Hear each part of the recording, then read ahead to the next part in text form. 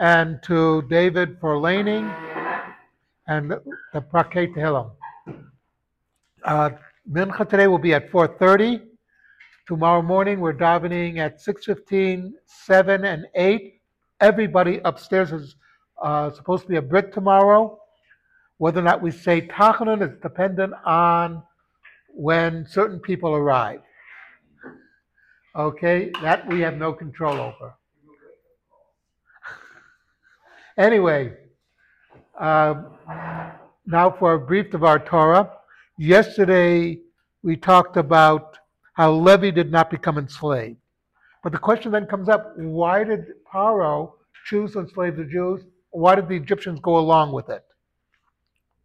And it says there was a new Paro who did not know Yosef. So there's a whole debate among the commentators.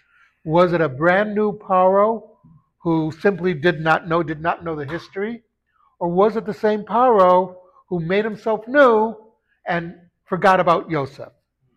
There's a whole question about that. And if you look at his reasoning, you'll begin to see something. First of all, when the Torah says the Jews filled the land, it uses interesting language there. It says Ishratzu. A sheretz is a bug.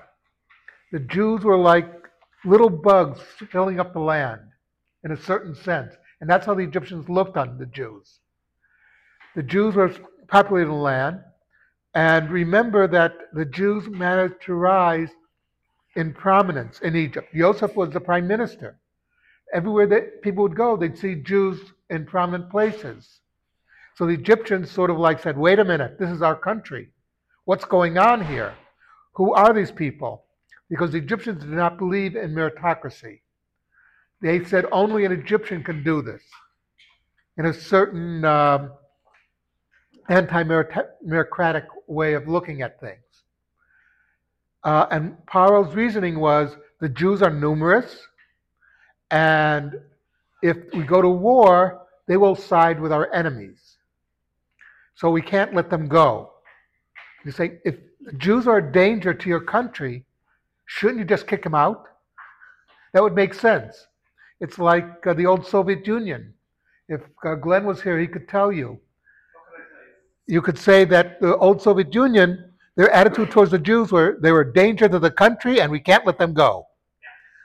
You know, it sounds weird, but that's the way these people think.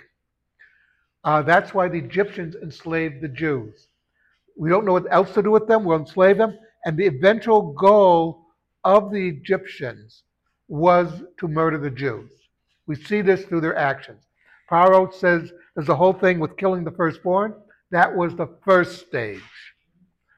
But it gives us a clear view into how an anti-Semite thinks. That it makes no sense to a rational person, but you're not dealing with rationality. You're dealing with somebody whose hatred is so great, it overcomes him. And as we know, Paro's hatred becomes so great, he loses his free will, which turns him back into an animal. Much like the Germans during World War II, when they needed every train to defend themselves against the coming of the Russians, the Americans, the British, etc., they still would take trains and use them to murder Jews.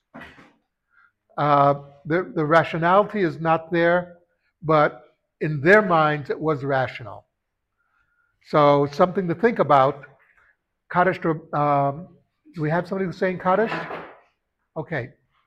So have a nice secular New Year. Stay safe. Don't go venturing out to where you see a bunch of weird people.